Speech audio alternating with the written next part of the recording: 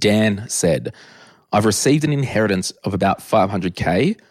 What would you do with this money if you were in my situation? I have a mortgage of approximately 250K and HECS debt of approximately 40K.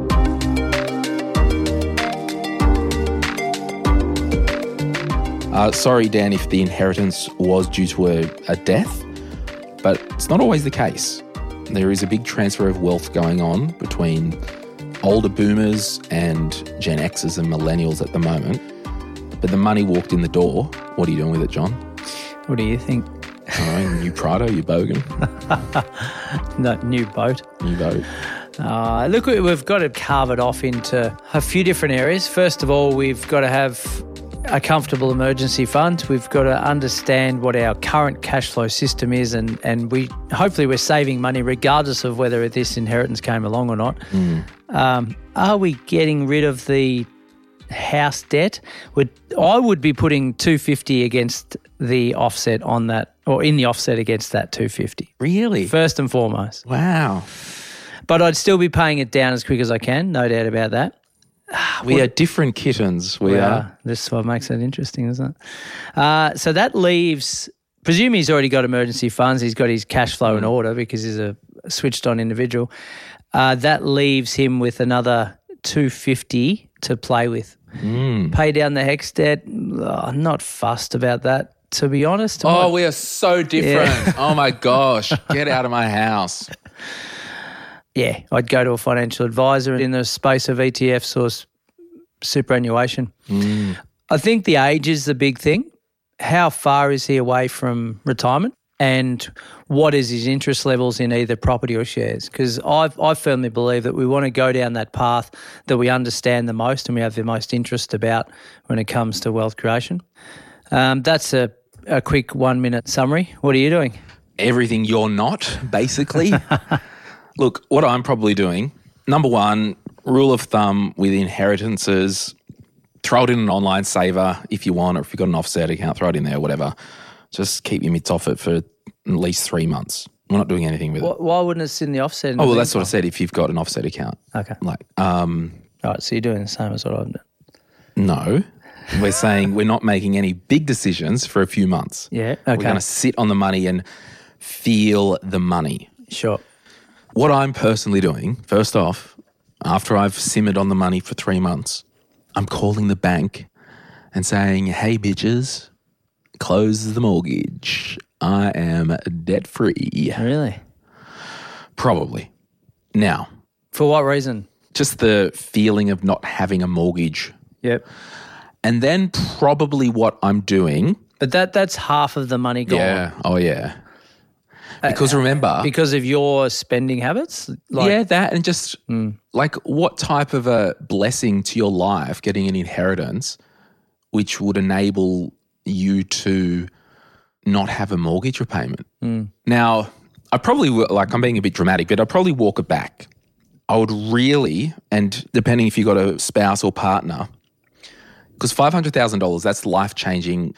And my rule with inheritances is most of it needs to be invested to, one, not only benefit your life, quote unquote, which could mean invested as in I don't have a mortgage anymore, but we're building future wealth, future generational wealth or whatever. Sure, you might go, all right, well, we need a new 20 grand car, go and buy a car. But wholesale, it's got to be not consumed and put to work. There would be a discussion there about, can we give some money away to a charity of our choice and all that? Basically, like everything in our financial life, it comes back to personal financial goals and values.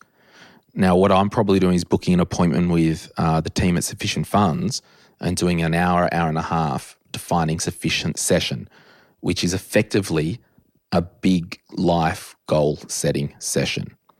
And you might do that over the 3 months that the money's on simmer. Because what we need to look at is, depending on our age, if we've got a family, if we haven't, the house and the mortgage, they could be living in a fibro shack that they bought as a stepping stone. So I think what needs to happen is we're pressing reset on our life. Okay, well, we do want to upgrade our next home. Maybe it is. If it makes their life better, maybe the goal is, well, we're just going to put that full $500,000 towards the next home, still have a very small mortgage, because then that's done and we're going to focus on that small mortgage the next 10 years, and then we can start building wealth as well. Or we're happy with the house we live, we've just renovated it, we've done well, clear the mortgage, put some money, catch up super if anyone's behind in the relationship.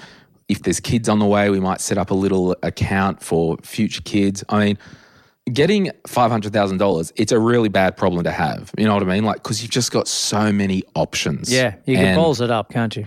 But the thing is, we're not pretending we're rich. We're not buying 2 brand new cars, tandem jet skis on a trailer. We're not doing any of that stuff.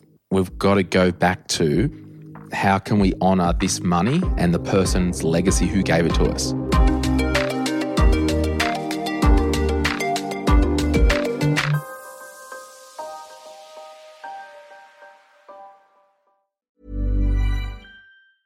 Jewelry isn't a gift you give just once. It's a way to remind your loved one of a beautiful moment every time they see it. Blue Nile can help you find the gift that says how you feel and says it beautifully, with expert guidance and a wide assortment of jewelry of the highest quality at the best price. Go to BlueNile.com and experience the convenience of shopping Blue Nile, the original online jeweler since 1999. That's BlueNile.com to find the perfect jewelry gift for any occasion. BlueNile.com.